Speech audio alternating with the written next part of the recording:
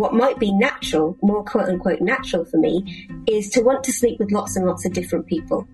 But that means I have to pay attention, and it means if I want to do that ethically, I have to, have systems in place and actually pay attention to people's hearts and, everybody else involved. And I was just really lucky that I found a community and, different systems for making that possible at a quite young age. Welcome to the Multi-Amory Podcast. I'm Jace. I'm Emily. And I'm Dedeker. We believe in looking to the future of relationships, not maintaining the status quo of the past. So whether you're monogamous, polyamorous, swinging, casually dating, or if you just do relationships differently, we see you, and we're here for you.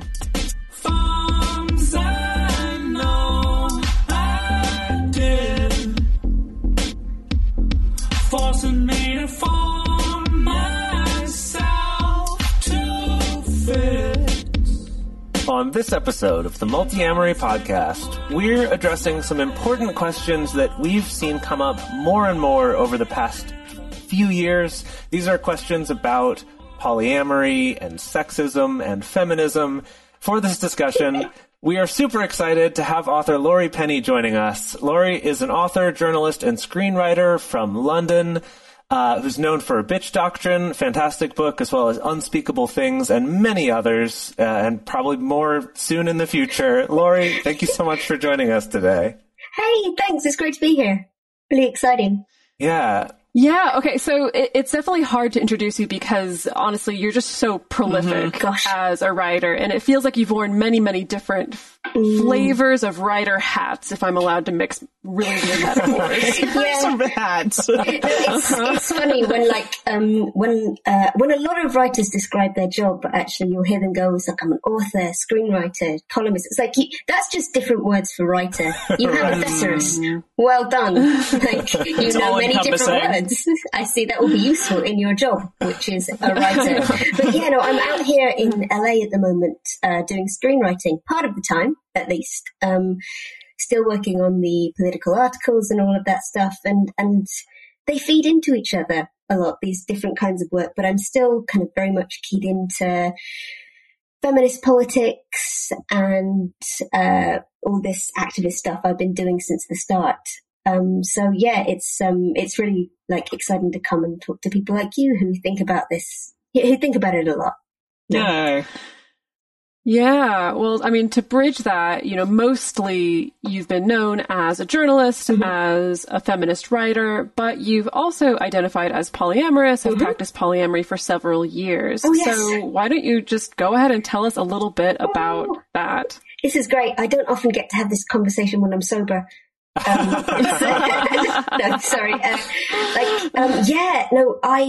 I started doing polyamory properly when I was, I think, 21, and I'm 34 in a couple of weeks. So it's quite a long time, really. And I've been poly most of my adult life, certainly almost all of my dating life. And, and I've also done poly on several different continents because I've moved around a lot. So I've, had some experience of what it's like. Well, lots of different, developed world places, at least lots of different places in America. I lived in Boston for a bit. I lived in New York. I lived in San Francisco and I'm now in LA. I've also been in Berlin for a while, and London is where mostly I've lived. And it's been interesting looking at how poly is different in all those different places. I would say I may be biased, but London is pretty good in terms of the poly scene in London. And honestly, I think the reason for that is that we don't take ourselves seriously. Honestly, after a while, there is a bit, my friend Quinn Norton says that, one of the things she says is the internet is turning everybody into Californians and you're not qualified. And it's true. I think all British people could stand to be a bit more Californian and vice versa. What does California entail versus Britain? Yeah, I need you to lay that very clearly of which pieces of being Californian, because I don't know if you want all of this. That's true. Look, Americans you take yourselves very seriously, which is in many ways a good thing. It means that you're not afraid in the way that at least British people often are of looking silly. And one of the things that happens with that is that sometimes you do look silly. But the other thing that happens is that you make a lot of daring art and culture and all of the things that people don't do for fear that they will look silly are much easier to do in America. Which is, one of the good things about Americans take themselves seriously. However, with some kinds of, what I'm just going to call hippie nonsense, which is very much where I live the whole of my life, right? I live with hippies. I love hippies. I'm for some reason still not really a hippie. I'm kind of resolutely identifying as a goth. But some hippie nonsense could do with a little bit of British not taking itself so seriously some of the time, particularly when it comes to gender politics and, the politics of intersectionality, because, there are some bits of any dating culture which are inherently silly, and everything's just a lot better if you learn to laugh at that. It's, like we've all met the guy with 8 girlfriends. And somebody really just needs to sit him down and say, just because you have got 8 girlfriends, just because you can, doesn't necessarily mean you should. It's like it's like the atom bomb. It's like we were so concerned with wondering if we could, we never stopped to think if we should. It's like maybe you shouldn't. Thank you, Jeff Goldblum. Yes.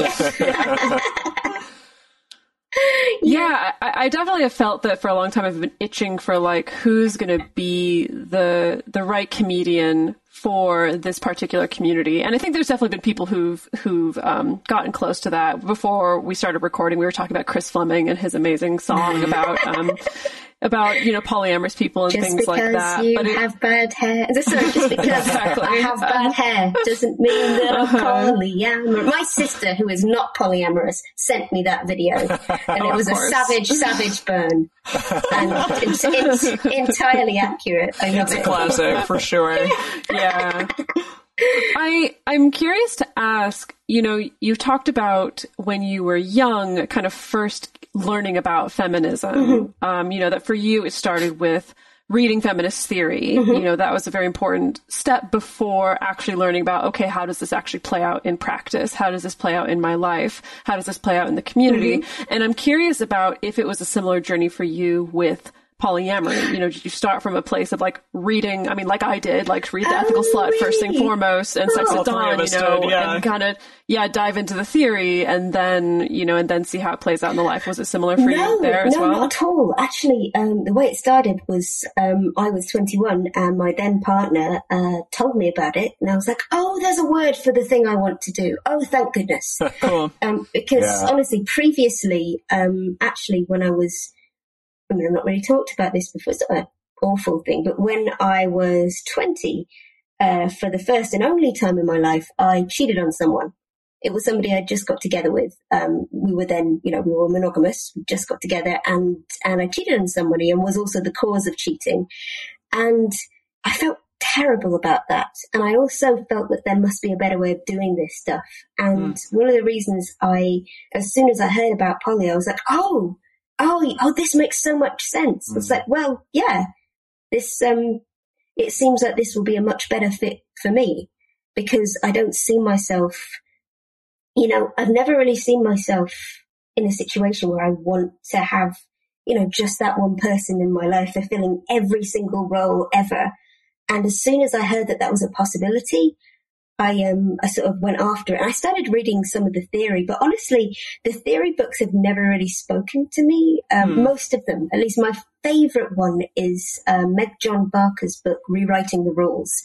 In part, and I'm sorry if this is mean, it's partly just because, Sex at Dawn and The Ethical Slut are lovely, but they are terribly Californian. Oh my goodness. Do they take themselves way too seriously? Very seriously. And it's adorable. You gotta give, and the trouble with hippies is they are right. They're right about almost everything. But but yeah, Sex at Dawn, I think I got to the chapter where he Orshi, I don't know which of them wrote that chapter, were describing like maybe we all make sex noises because bonobos have to signal to each other something about baboons. And I was like, oh, for goodness sake. Or maybe pornography. But what I like about it in terms of, certainly in terms of like feminist thought and feminist theory is, we are all, I mean, look, I spent the first 5 years of being poly hearing a lot about bonobos. Everybody wants to talk about bonobos. Hot, like 10 years ago, Yeah, it's super hot.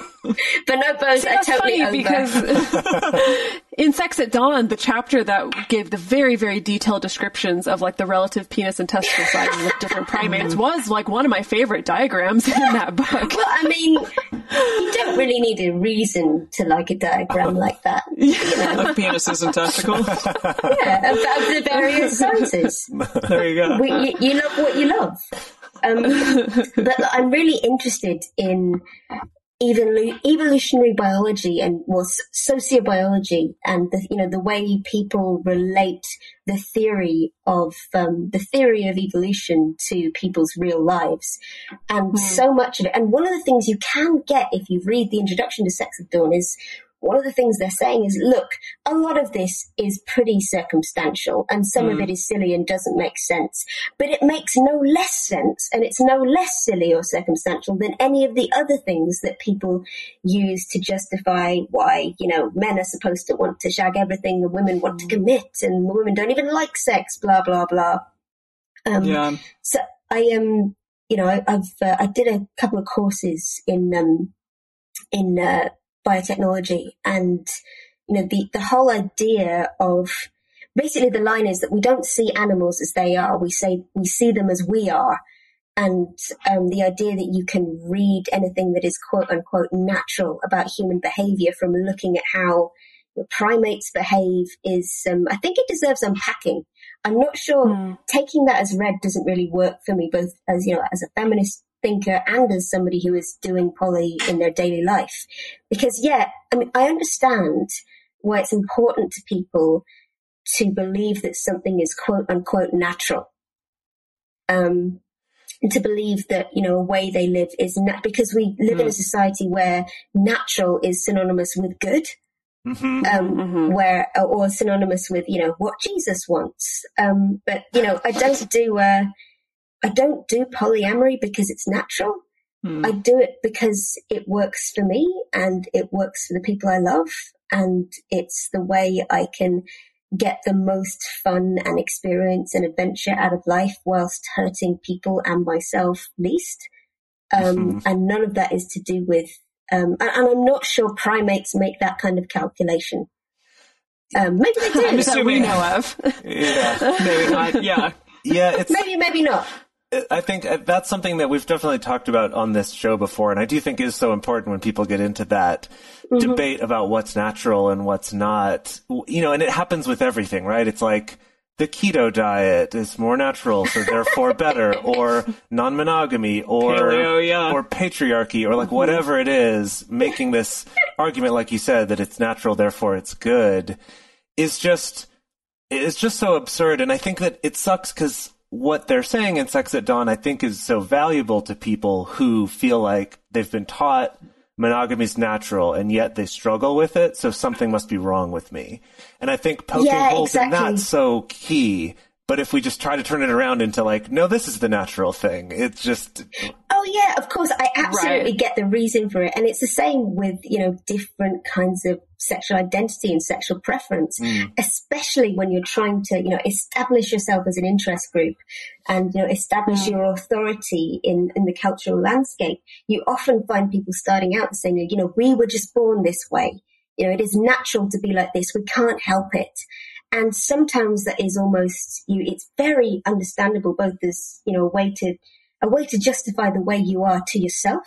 Exactly like you said, if you've been taught that, this thing is natural, therefore good, and therefore you are unnatural and therefore wrong. Right. I totally get it. But, the born this way argument only takes you so far, because I think, one of the things that is even more threatening to the status quo is the idea that, for example, someone might not be born a assigned male at birth person fancying men, They might just decide they'd like to shag a bloke one day, and that might be fine. And that that kind of explodes all the categories that we have for how humans should do sex and love each other, even more so, at least right now. And the same, like polyamory for me is, I don't know how much of any of my sexuality is quote unquote natural. It's certainly a choice to me to be, to be ethically non-monogamous. And, for me, so much of poly is not just about who you sleep with and who you date. It's about how you treat the people you sleep with and the people you date. Like, and I certainly, for me, like the big driving, I don't know, the big driving force in some ways has always been, and I've definitely not got this right all the time, but the driving force has been to be a decent human and to not hurt people. And I just felt that, what might be natural, more quote unquote natural for me, is to want to sleep with lots and lots of different people. But that means I have to pay attention. And it means that if I want to do that ethically, I have to, have systems in place and actually pay attention to people's hearts and, everybody else involved. And I was just really lucky that I found a community and, different systems for making that possible at a quite young age. Mm-hmm. Yeah, I feel like... Yeah, it makes a huge difference, I think, coming to it relatively young, for sure. I mean, because 21 was also about the age that I kind of first started going on this journey as well. Oh, really? And jeez, yeah. Yeah, no, actually, myself and Lori, I think our dates almost kind of line up as far as, like when the polyamory journey began. And I think we could have a whole separate conversation on how the community feels different from back then as how it feels now. Oh, yes. But yeah, I mean, I do think that, having access to that when you're 21 or finding your way towards that when you're 21, I think just makes such a big difference. It's, now I have a lot more data points and I've experienced different versions of poly communities. I've got more I can compare each thing to. One thing I wanted to share actually is, if we're talking about gender and what people think is natural and normal. So a few years ago, I lived in a big poly group house where almost everybody in the house was both polyamorous and some form of bisexual. And it was lots of fun. And although we did have a kind of light guideline, maybe don't sleep with housemates, that's, recipe for some trouble. We mostly stuck to it. But it was about half assigned male people and a half assigned female people. And we had just a conversation over dinner one day, and it turned out that about coming out to your parents. And it turned out that almost universally, people who were girls, when they'd come out to their parents as bi, that was not really a problem. But when they'd come out as poly, that was a problem. And for the boys, it was the opposite. For the boys, the idea for their parents or for other people in their social circle that they'd be shagging a lot of people was fine. But the idea that they might shag a boy was not fine at all. But for the women, the idea that, you might maybe kiss a girl was okay because that's not threatening to, patriarchy. And of course, if you're bisexual, you'll end up with a man anyway. Obviously, that's the social idea. But the idea that you might be having lots of sex with different people, certainly, when I talked to my family about it, at least initially, they were very worried about me. And I think it took them a long, long time to understand. And I hope that they now understand that this is not something that is, putting me in any danger. But a lot of the women and assigned female people I know who are polyamorous have had similar conversations with friends and family members where the assumption is just that you're being exploited. Even if you don't think you're being exploited, you are. Oh, yeah. Oh, yeah. Yeah, that's funny that you point out, like, the assumption of danger, 100%. Yeah. I think that tracks with my experience for sure. Yeah. Jace and I opened up, when Jace, 5-6 years, right around the time that we were doing this, maybe a year before, 7 years or so. Yeah, more than 7 years ago. Yeah, exactly. But definitely my mother was like, oh, so this is his idea and blah, blah, blah. And it is kind of always that assumption. Right. Yeah. We had Cherie and Shanae from Black Poly Pride on our show. I think, when was this? This was 30 or so episodes ago. Yeah, it was a little while ago. You could have said 30 years ago, and I would have believed it. Time this year is out the window. But Cherie said, I have this quote. I wrote down a bunch of quotes from that specific episode because it was really great. But she said, womanism is essential to the modern day polyamorist. Polyamory asserts the notion that women have the same rights as men. And I wondered if you could kind of talk about that a little, like if you agree with that sentiment. I know you write about feminism a lot, and so I'm interested, like, your intersection with that and polyamory, what you think about that. I think feminism and womanism are absolutely essential to really any community that you want to build with any kind of sense of universal human agency and healthy boundaries and actual community. I don't think that you have to be poly to be a feminist. Absolutely not. Sure. Because, not everybody is. Really, not everybody is. I did go through the very, very brief phase, when I was 21-year-old baby poly. Like, everybody's polyamorous. Yeah. Everyone has to go through it, yeah. Everyone goes through the phase of, really waving the flag and thinking they know everything, and they've solved relationships, and then you get the rude awakening in the face at some point. The only polyamorous people who are allowed to say that are, baby polys. I will not. The next time I hear some, 50-year-old poly dude try to tell me or anyone else that everybody's poly, really, don't you know? Shut up, Gregory. No, they're not. I really have met people who are just monogamous, and they've tried to knock me, but that's just how they are. But I do think that firstly, what is essential to feminism, to womanism, is the idea of sexual agency, however you come across that, whatever that means in your life. And that does, some people are asexual, but those people are entitled to sexual agency as well. It just means asserting your boundaries and it being okay to not want certain things in your life. Polyamory, for me, is as much, I don't want to put a negative spin on it. It's as much about what you don't want in your life as what you do.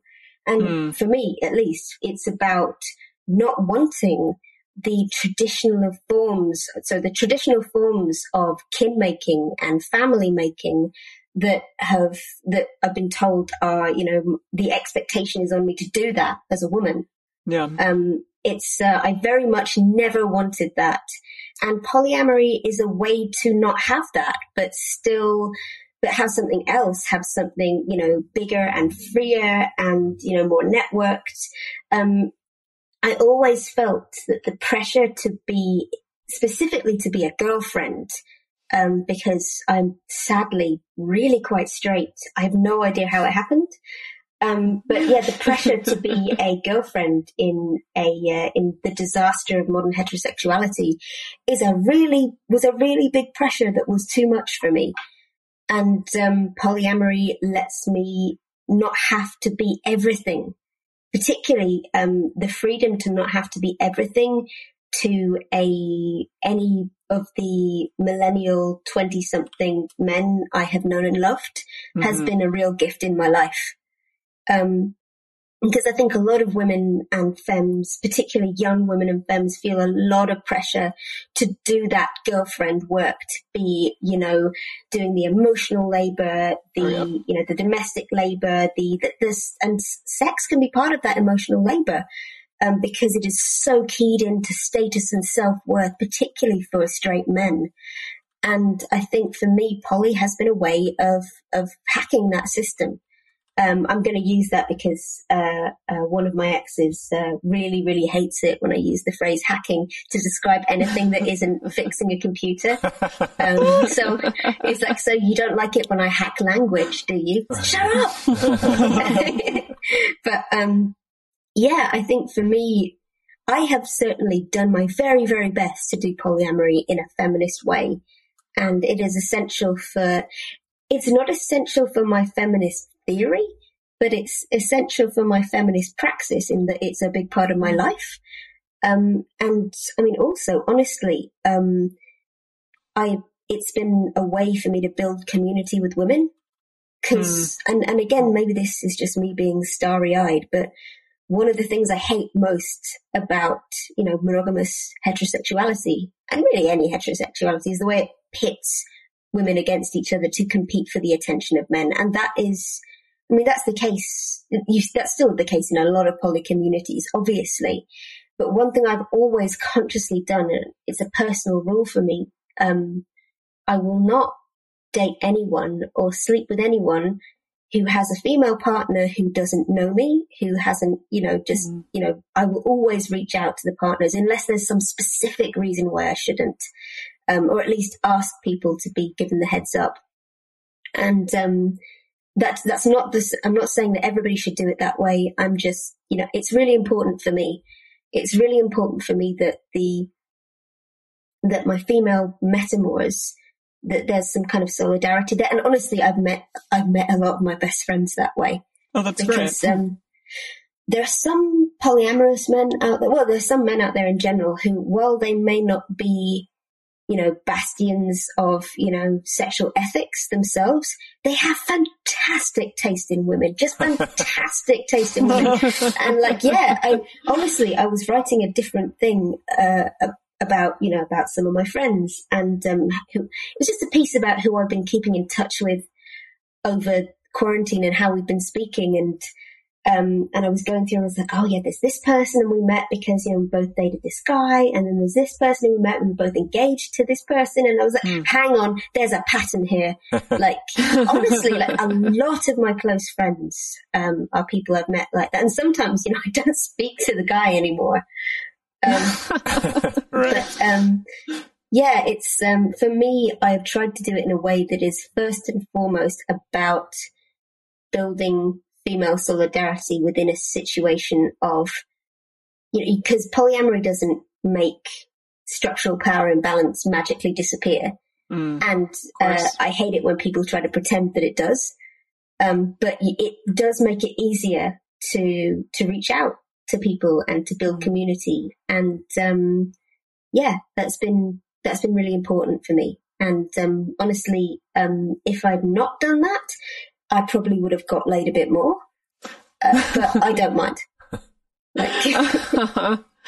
Yeah, I don't know. It's funny. I think that, the way that I've always come down on it is, feeling, if we're taking this question of, do you have to be feminist to be polyamorous, or do you have to be feminist to be a good polyamorous, or things like that? And I know the way that I've always kind of squared it in my mind is like, you don't have to, of course, but it just feels like at the end of the day, you're going to have more fun maybe, and probably going to be easier to a certain extent if you are living out feminist principles while also practicing polyamory as well.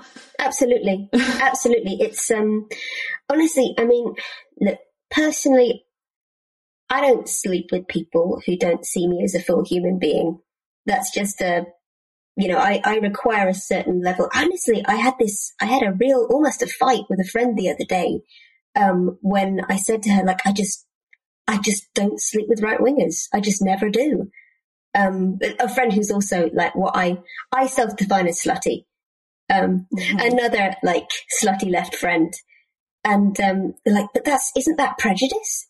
This is what she was saying, isn't that, she was genuinely shocked. She was like, I just thought you were really open and welcoming of all kinds of people. And, I would never like close myself off to anyone like that. And I was equally shocked that she would even consider, going to bed with somebody who didn't believe in abortion rights, or, even if they'd have to be really hot. Like really hot. I did. I confess, honestly, I don't sleep with people who aren't. Look, you don't have to have read all the feminist texts back to back. You don't even have to call yourself a feminist. A lot of people live by feminist principles. Feminism is something you do. It's not something you are. I don't like to sleep with people who don't think that women and femmes are really people. Partly because they're generally terrible in bed. They're really bad in bed. Like, yep, sounds about right. And, even some of the people who are self-professed feminists can be real bad in bed because everybody is, as this internalized patriarchy can really do a number on your head. It can be a real boner killer. And, everybody's had to wrangle that kind of stuff. But yeah, I just don't, and I wouldn't.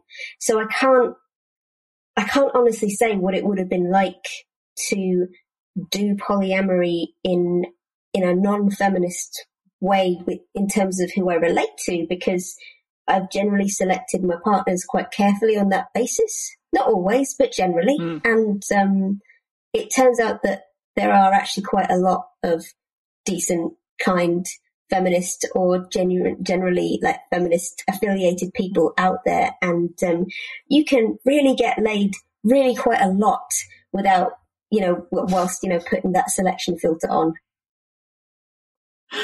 Well, so I think that's actually a good segue into what I want to ask about. And I want to ask about contradictions that exist kind of within the intersection of like feminism and polyamory. And I think that in the world that we're living in now, where we're consuming so much content and so much interaction online, I think that as a species, we've just become so uncomfortable with gray areas and contradictions. We want it to be a clear yes. No, we want it to be, yes, we want it to be one or another, and so of course there's the argument out there that, well, polyamory is inherently feminist. If you look at the community, there's so many women and femmes who are in positions of leadership, who are speaking, who are writing. It prioritizes the sexual and relationship agency for everybody. Versus, of course, also the argument like, no, polyamory, it can be supported by and driven by the patriarchy and by privilege and by these power structures and stuff like that. And the weird thing being that it's like, of course, we can point to very real world examples of both of those being true at the same time. And so I'd definitely love to hear your thoughts absolutely. on that. And again, I think it is so true. I think we always want to think that everything is either completely good or completely bad. Look, one thing I often say to people when I'm trying to explain why I'm polyamorous to them is that the problem with polyamory is the same as the problem with monogamy. It's the same as the problem with any rule system for how people relate, which is there is no perfect system that is going to guarantee that everybody will be decent to each other and nobody will ever break their heart ever again. And, that's the delusion of both systems, which is that, people thinking, oh my God, well, if you're upset or if you got your heart broken, then you must just not have followed the rules properly. And, let's pay more attention and do the rules better. No, there is no system, no way of interacting that guarantees an end to human malice and, human and moral cowardice and people being lazy and selfish and stupid. But polyamory makes it easier to talk about those things. And it gives you more options to design your own way of interacting, which is one of the reasons I think polyamory is inherently queer, if it's nothing else. Polyamory is kind of, I really don't want to appropriate stuff, but in a lot of different ways and in a lot of different communities I've been part of, polyamory has kind of functioned a little bit like queerness for straight people. That's a really big generalization. Interesting, right. But it's a way of, exploding the binary, normative, traditional monogamous partnership family system whilst still having straight type sex. All of the things that come along with straight sex in the world don't have to. And I think polyamory is part of a kind of acknowledging that, which is, look, one thing I have seen, and this has been part of some communities I've been part of and not others. The best communities I've been part of have often started out with, mostly straight people. But over time, not just the women, but the men as well have started to kind of open up and experiment. And you don't often see that in lots of communities, but I feel that like polyamory opens the door for lots of different things like that. And that if you can hold space, not just for women to experiment, but also for men to experiment, which I think is a lot harder because, of internalized homophobia, I think that's a sign that things are working, or at least something is working.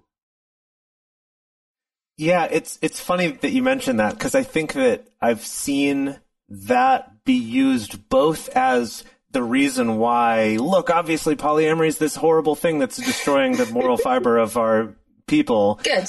Versus, right, good. Versus on the other side, I would see that as a positive. And I think that what you were hitting on is like, it's like, okay, as a man, if I want to experiment with, maybe I could be sexual with men. I'm not sure. I've always kind of thought maybe I could, but I've also liked women, and that's just easier. And everyone tells me that's what I should do, and I'll do that then.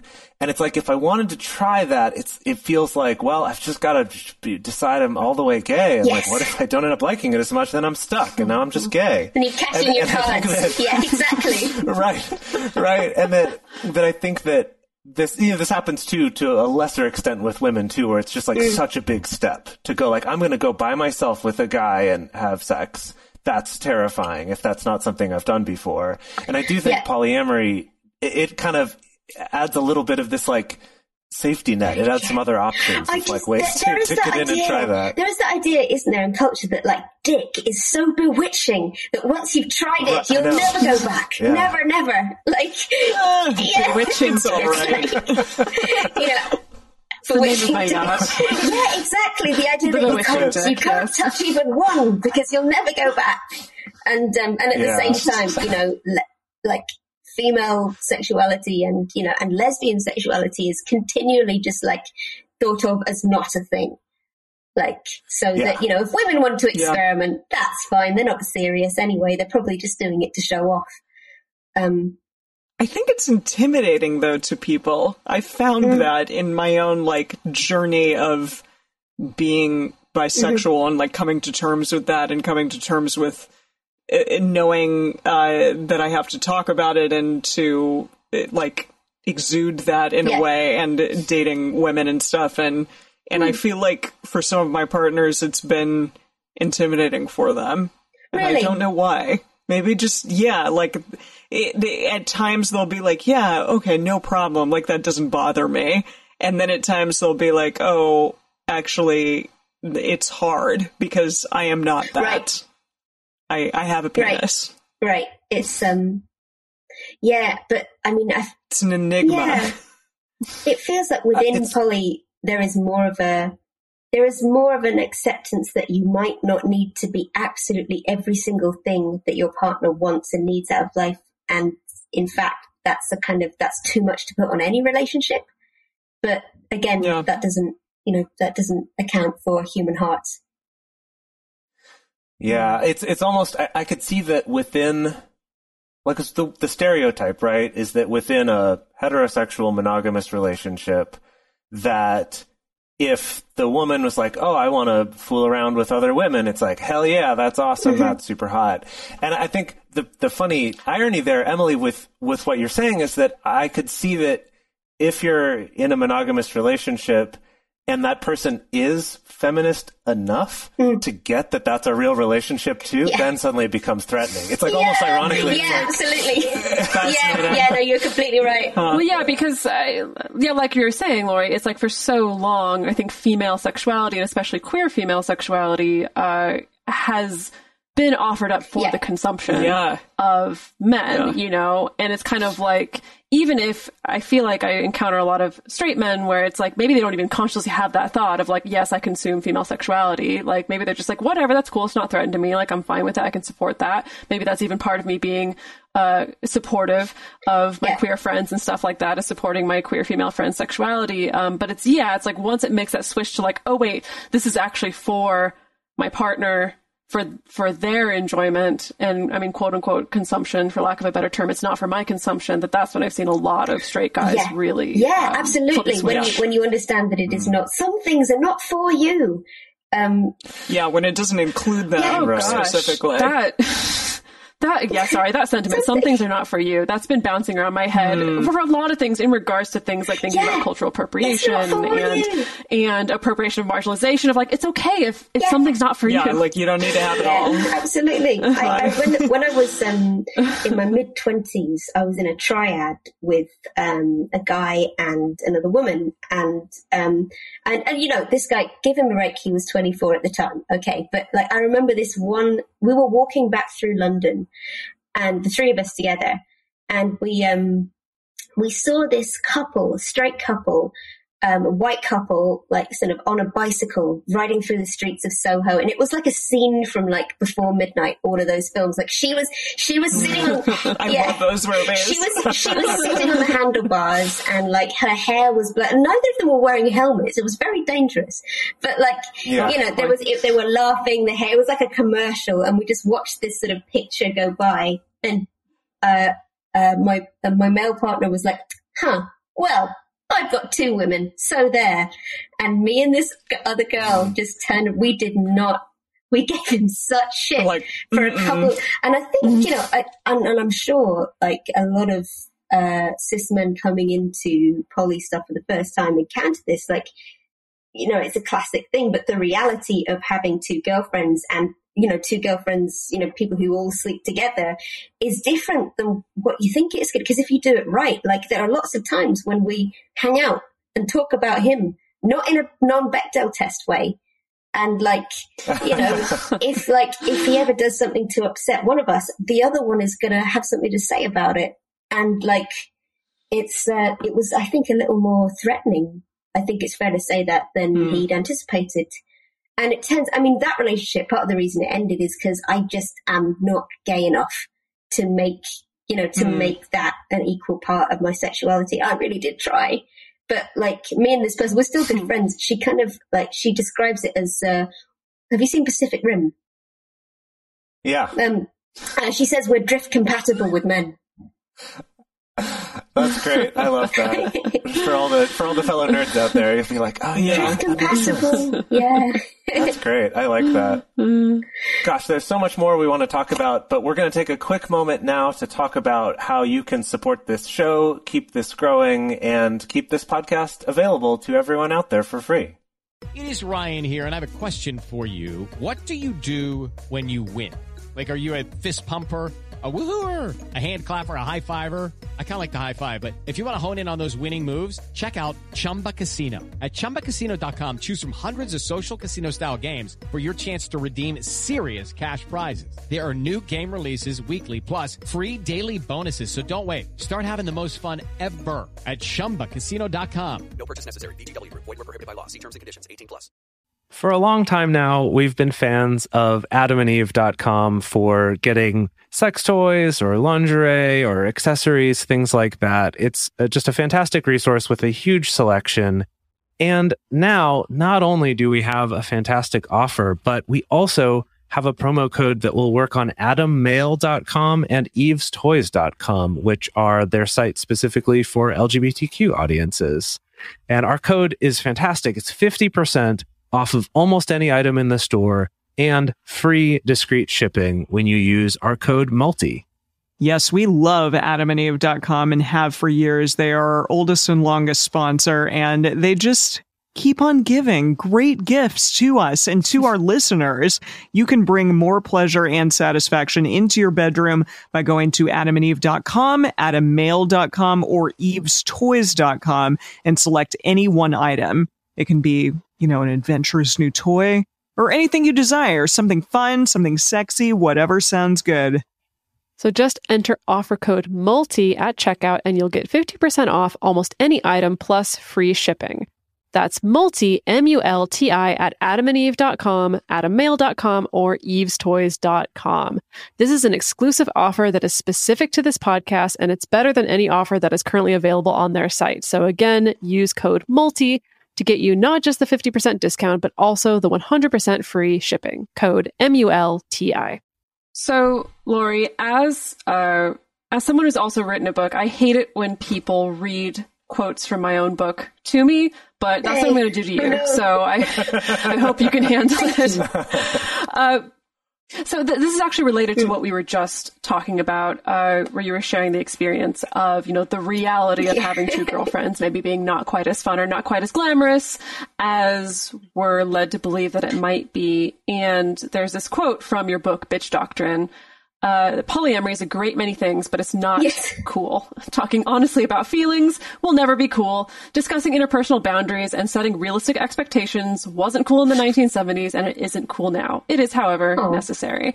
And that is funny. I mean, I definitely know that all three of us have experience, doing interviews about polyamory or people asking all their billion, looky-loo kind of questions, that it's sometimes hard to sell someone on. Well, I mean, I'm having arguments about the dishes with two different people now, so, and it's not quite the endless orgy as maybe you think that it is, but I'm definitely curious about your thoughts on that. Yeah. Sometimes, honestly, when the couple of times I've talked in public about being poly, once I got called a sexual tourist in The Guardian. It was brilliant. Sexual tourism. By another woman. I feel like for The Guardian. Put that on a business card. Yeah, I know. It's like the kind of fulfillment of a lifelong dream, to be honest. But the idea that Laurie Penny, sexual tourist. The Guardian. But one of the things I get told often, also about being genderqueer, is that I'm doing it to be cool. She's just doing it, for the attention and because it's the now thing. I'm like, look, have you met polyamory? It's not like we were having a discussion before this started about the universal polyamorous trousers. Every polyamorous man I have ever met seems to have a version of those trousers. And if you're a polyamorous person listening to this, you know exactly which trousers I mean. Don't pretend that you haven't seen them. You may even be wearing them right now. Sometimes they're paisley. Well, as my British partner says, paisley makes the girls go crazy. Wow. I might know that guy. Okay, Alex. That's fantastic. I haven't heard that one before. That's really good. Alex, if you're listening to this, what? Polyamory is not cool. Most polyamorous communities I've been part of, there is a load-bearing amount of deeply nerdy, deeply dorky people, which is part of why I love it, because I think nerds are really sexy. The idea, you can't, if you want to be ethical and if you want to have serious conversations about grown-up stuff, which is what polyamory kind of requires in order to do it in any way right, then you can't really have a quote-unquote scene. And any poly community I've encountered where it's more about the scene in San Francisco is, sorry, Burning Man. What was I saying? Anyway, Burning Man. It's going to have problems because, honestly, I'm sure this has been discussed before, but I think there's a reason that I'm going to say both nerds and people who are neuroatypical often wind up in polyamory. I'm neuroatypical, and it's a way of having a system of rules that's subject to change and amendment and optimization that allows you to actually treat people better and allows you to maybe not hurt people. And I appreciate what I deeply appreciate about polyamory, particularly as a British person, is that you have to talk about things. And one thing I find very hard, always have, and I've only recently worked out that, I may be neuroatypical and I'm going through the diagnosis process right now. I really don't like subtext. I really like it when I am able to say exactly what I need and what I think to someone. And I like it even more when somebody tells me their expectations with their words, and we have a talk about what boundaries we have, what it means. I really, really like that. It makes me feel safe. It makes me feel safe to have adventures and to experiment. And I think the best poly communities I've been part of make that easier. Because in Britain, really, it is true about British people that, there's a lot of not talking about. I was saying to somebody the other day, the whole idea of going out on dates when I was in my early 20s, it just wasn't a thing. It still isn't really a thing in the UK. Like, they're like, well, what did you do? It's like, well, you get drunk and you sleep together and then you work out, and then you work out if you like each other the next day. That's just how it's done. Wow. Yeah. But, now with the, the apps, British people have had to learn how to go on dates, and it's hilarious. Wow. Yeah, geez. I do feel that, yeah, it's interesting. We've definitely talked on the show before about how there's so much overlap between very deep, nerdy communities and nerdy subcultures, as well as with polyamory and things like that. And it is really interesting on our side of things that because, we've been creating content around it for a while and that we've kind of positioned ourselves to be like somewhat visible, that like when journalists reach out to us or sometimes producers reach out to us or things like that, there's a lot of people trying to find it it's cool. not cool. It's never going to be cool. And it's like, to make it cool for a TV show, it's got to also be really dysfunctional usually and maybe hyper sexy and things like that. And I think it's going to be interesting to see from here because, as far as what we can see, the trend just keeps on keeping on where more people are feeling more comfortable exploring alternative relationships and exploring anything non-monogamous, that, eventually we're going to get more of a push for us to become a market for, for capitalism to also consume. It's getting there. It's going, it's happening, and I'm just really curious to see how that's going to play out, because I feel like to market to somebody, you have to make your product seem cool to them and they have to seem kind of cool also. I just don't know how it's going to happen. I'm very curious to see. One thing I have found talking about polyamory to non-polyamorous people, particularly in Hollywood, where I work now, some of the time, is the assumption that, if everything's going right in poly world, if we're all polyamorous, then, there'd be no conflict, there'd be no interest, no drama. How can you write an exciting love story if the idea of cheating is not part of it? I'm like, no, polyamory just provides different ways for humans to bounce off each other. And I assure you that there is still drama, so much drama, so much drama. There's a whole untapped gold mine of drama that you can write endless stories about if you wanted to dive into poly world and how it might work. But our narratives about how romance happens and the drama of romance are so keyed into monogamy that we don't tell. Yeah. Talking about how stuff can be difficult and go wrong is part of romance. It's part of the story. It's part of human drama. And I feel that, obviously I like it when I see very, very rarely when you see representations of polyamory. Sometimes you're seeing them as, very idealized, and that's good. Positive representations are good, but I'd like to see people working through the real issues that often happen. In BoJack Horseman, somebody has 8 dads. I love Hollyhock's 8 dads. Like, that's fantastic. But I love it when you see them have a little fight. That was wonderful. Because of course they do. There's 8 of them. It reminds me too of the same thing that we saw with any sort of mainstream media portrayals of people being gay.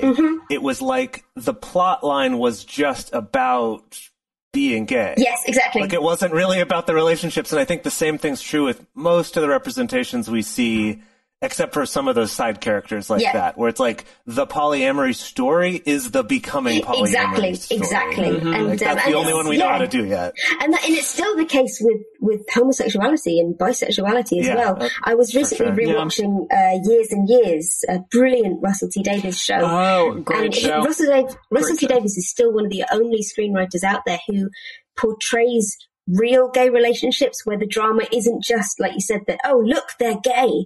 There's a wonderful scene between a guy and his soon-to-be ex-husband where they're sitting in the car together. He's trying to he's saying, look, can you sign these divorce divorce papers, and they're just sitting in the car. One of them's got a coffee, and he's like, "Oh, I got you a coffee. It's how you like." They haven't seen each other for a few months, and it's a beautiful little scene where they start like teasing each other over, little. You can see that there was friendship there. They were together for a reason, and then it turns, and you work out why it is that they're no longer together.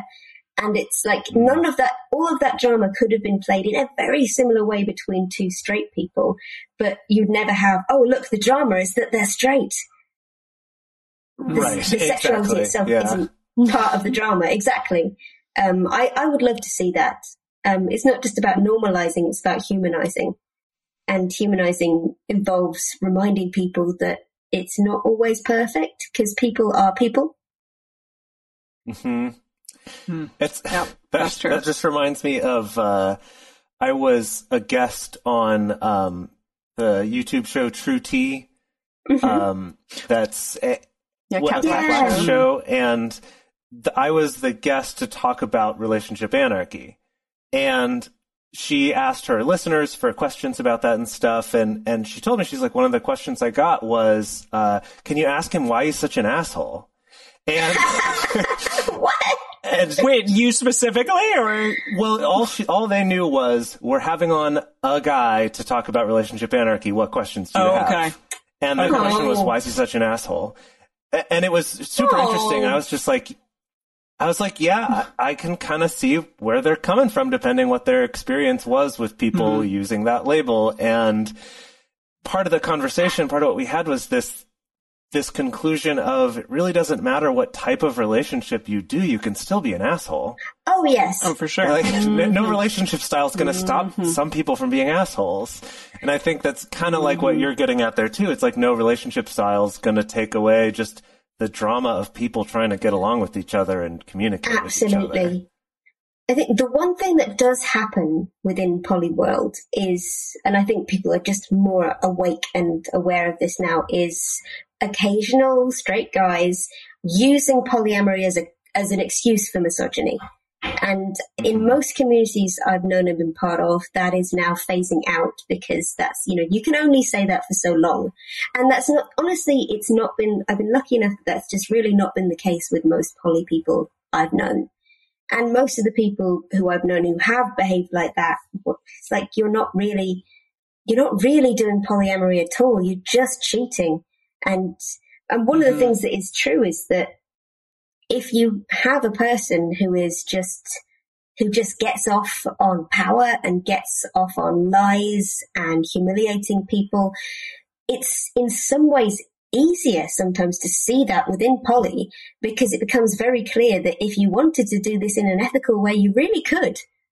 You really could. Nothing is stopping you sleeping with multiple people if you want. What is clear, but there are some, because power imbalances are literally eroticized within straight sexuality, there are some people who just get off on being an asshole. And I think sometimes polyamory is used as an excuse for that, but sometimes it makes it easier to weed out, at least in my experience.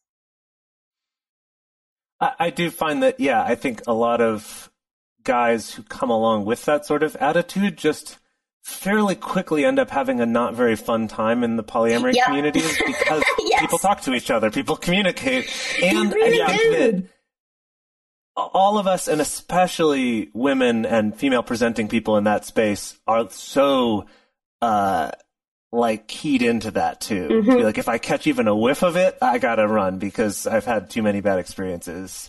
And so it's like you're just in a community of people who are already looking for people like you to be doing this, and they're wise to it, I guess. That's absolutely true. And back to what we were saying at the start, like, there is something very simple and powerful and deeply threatening to patriarchy about just women talking to each other, just women comparing notes. That's all it takes sometimes. It's sometimes about you, and that's scary, but it's somebody said, what you see in the Boggart, what the Boggart turns into in Harry Potter, your worst fear. There's I know so many guys who the Boggart is just going to turn into your ex-girlfriends talking to each other. Yeah, It's no, pretty absolutely. powerful. That used to be something that terrified me. If ex-girlfriends of mine, Really? like in high school, talked to each other, I was like, oh god, oh god, oh god, oh god, oh god. Yeah, and it's very different now where I'm like, yeah, let's all hang out. You can talk to each other, or you're friends already, or I met you through each other, Yeah. or whatever it is. So different. It's like that time when all of us were in a room and we were like, what do all of us have in common? Oh, yeah. We've slept with this person. Or we know. Yeah. We're all exes with this person Yeah. or that person. Yeah, things like that. Yep. Sometimes it is awkward. There have been a couple of times when I've been that person in the room. It's like, how do we all know each other? Oh, wait. And it's not as fun as you think it might be. To be that person, No, yeah. it's like, yeah. oh, dear. Yeah. Oh boy. Yeah. Yeah, you're all my definitely. favourite, really. I remember a really fun night during a really hard and dark and not very fun time in my life, having an amazing karaoke night out with all other guys who had dated Dedeker in the past. And it was just Amazing. wonderful. Was I at this? No, Or no, this was What? just Sad. me and 3 other guys who were This is so somehow cool. very close with Dedeker at some point, and we had this amazing night out, just the 4 of us at karaoke. It was wonderful. But that always sticks out to me as just like, what do we all have in common? How do we know each other? Well, Oh, yeah, Dedeker. yeah. Of course. That's lovely. Beautiful. No, I mean, I've shared this in interviews and on the show before that, like, some of my just best, because, I mean, people always ask the question of, like, what are you getting out of this? Why do you like this? And they're really hoping that you're saying that it's the sex or things like that, you know? Right. But, you know, I tell people that, yeah, some of my best memories are like going to a house party and I have both partners there and they have their partners there. And also like an ex of mine is there and his new partner, and like, it's not weird, Yeah. you know, and it's like feeling, it's like this close sense of just like having people around you that care about you, big or small, in a particular way. And it's like that has been opened up to me, and I've had many more opportunities to connect to that, way more since I've been polyamorous than I ever did when I was monogamous in more traditional relationships. No, exactly. I think one thing I have found in terms of like, honestly, just friendship with guys is, and this is not universal, but just as, I mean, it's a problem in culture where some straight men just find it much, much easier to be open and intimate with people they've slept with, right?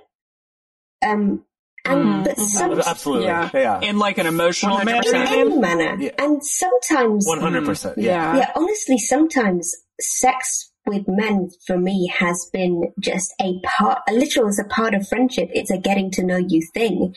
And sometimes some of my best friendships with men, in fact, probably most of them are with people who I have in the past slept with.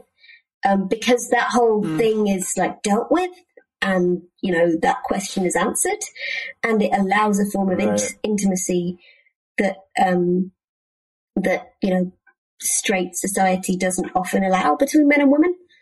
Not that that's, you know, the way that everybody should necessarily conduct their friendships with their platonic friendships.